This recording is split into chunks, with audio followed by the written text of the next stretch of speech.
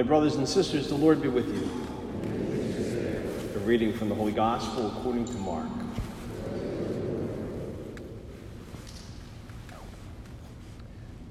When the Pharisees with some scribes who had come from Jerusalem gathered around Jesus, they observed that some of his disciples ate their meals with unclean, that is, unwashed hands. For the Pharisees, and in fact all Jews, do not eat without carefully washing their hands, keeping the tradition of their elders. And on coming from the marketplace, they do not eat without purifying themselves. And there are many other things that they have traditionally observed, the purification of cups and jugs and kettles and beds. So the Pharisees and scribes questioned him, "Why do your disciples not follow the tradition of the elders, but instead eat a meal with unclean hands?" He responded, "Well did Isaiah prophesy about you hypocrites, as it is written, 'This people honors me with their lips, but their hearts are far from me.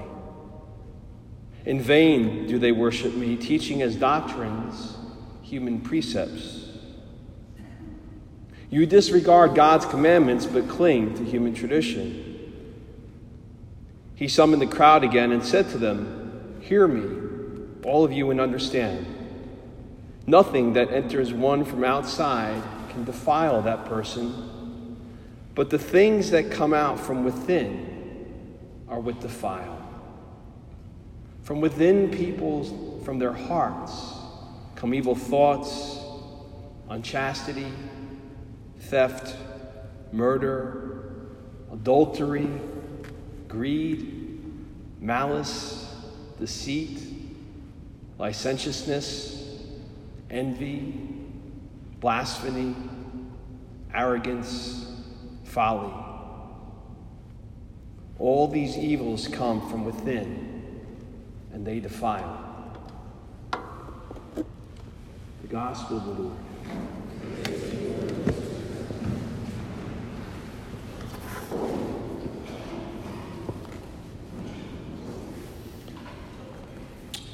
So how is your heart doing tonight? Just sit with that question for a second. There's so much going on in the world, so much going on in the church, so much in each of our lives that can discourage and depress and overwhelm us that I think it's almost good to pause for a second, especially to reflect on what we just heard Jesus speak to us in these scriptures. Because I know that my heart and my mind have been all over the place, that by Friday afternoon I probably had 5 different Word documents with different thoughts and ideas and reflections on these readings that I had to just kind of walk away and clear my head, go for a ride, get some Dunkin' Donuts coffee, get stuck in the downpour, and then just to clear my head and listen to my heart. And that's when this memory kind of just came to mind. It's from the film called The Human Experience. And the film is this documentary that was created by and starred these 2 brothers and was released over 10 years ago. And the premise of it had them asking very philosophical question, what does it mean to be human?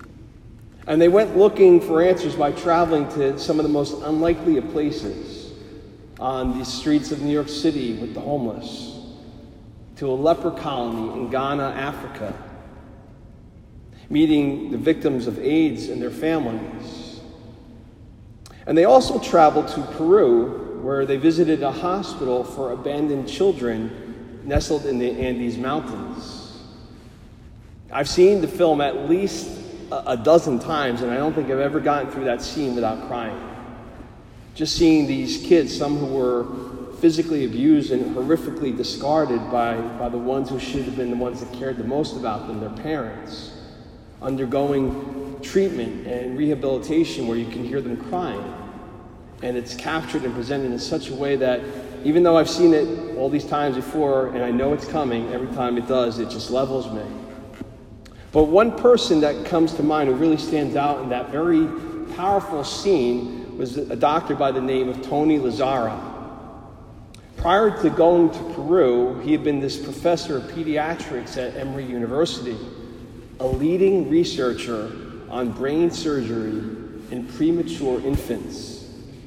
He supervised this neonatal ward in 2 Atlanta hospitals and was just the epitome of a successful doctor.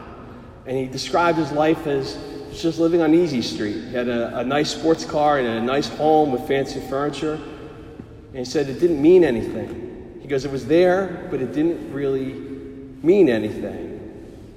And that really started to dawn on him when he and some of his colleagues went to India on a vacation or a conference. And he said while he was there, he was just struck by the abject poverty that he witnessed. He said he saw children, some of whom were mutilated by their families just so that they would be more effective beggars on the street. And that experience just stayed with him.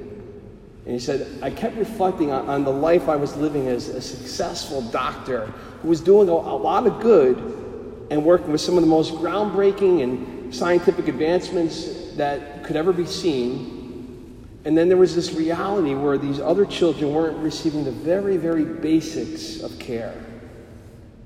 And ultimately, he just decided to leave that life and then ended up going to Peru and founding this clinic, or rather this home, for the lost children of Peru, which the film captured so movingly. Lately, and for good reason, we've had a lot of people asking, why am I still Catholic? And some are struggling to find answers for themselves. By this point, it's almost numbing as we've been saturated by numbers of stories about abuse by clergy, sexual abuse, clerical abuse, psychological abuse. Many of us, myself included, have been just horrified to learn just how deep and how devastating the pain that the victims have experienced, which has often been silenced by even those in the church.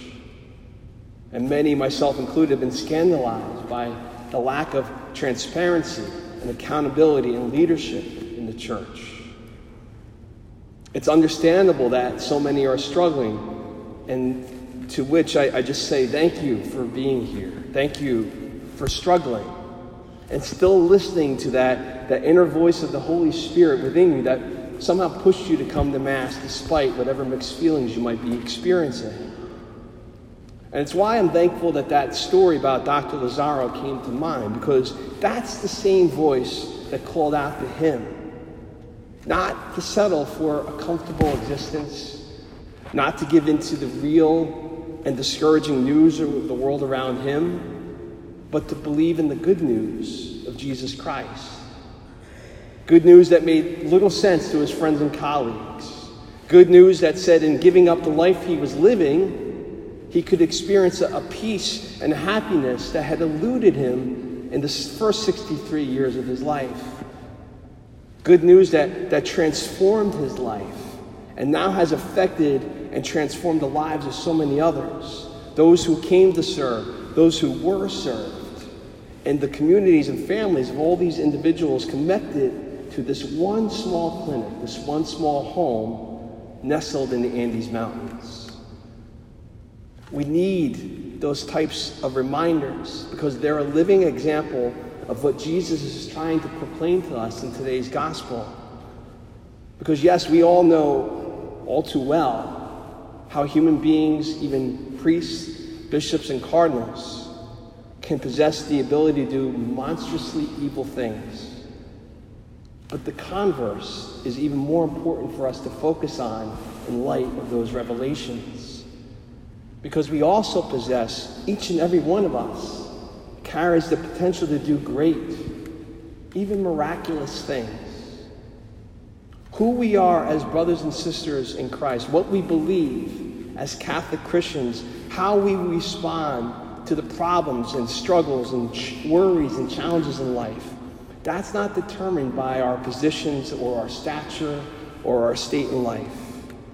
Jesus tells us very clearly that for each and every one of us, it begins solely in our hearts. That's the place where Jesus Christ dwells within us. That's the place where the Holy Spirit is constantly whispering and nudging us to react and respond to the different things that we encounter each and every day to bring about the kingdom of God that our heavenly loving Father so desires. Sadly, it's also there in our hearts where we can choose not to respond to God's graces, his blessings, his invitations, where we can allow selfishness and anger and greed and hatred to take root, and that we're capable of great evil, where we inflict hurt on another and we can wreak havoc on the creation that God has such beautiful dreams for. As we reflect on those realities and we find ourselves here tonight, it's good to remember why the Holy Spirit has called us to be here at this Mass, here in Holy Family Parish. As a parish, one of the main purposes for this place is to be a place that nurtures our hearts, to remind ourselves that we are God's family. We are truly brothers and sisters, that we're nourished by God's word and we're fed by Jesus' body and blood in the Eucharist from that altar. For this to be a place of healing when we do fail or when the failures of others have hurt us. To renew and refresh ourselves of our universal call to holiness and our individual calls, where God has placed, for whatever particular reason he has, each and every one of us here in this time and space for a unique purpose. We're not all called to leave our homes and careers and lives behind and go to Peru like Dr. Lazaro. I'm sure many of us are thankful for that. That was his particular call. But Jesus is speaking in our hearts, very specific and personal things that can have just as transformative an effect here at Holy Family, here in Nutley, here in this local church.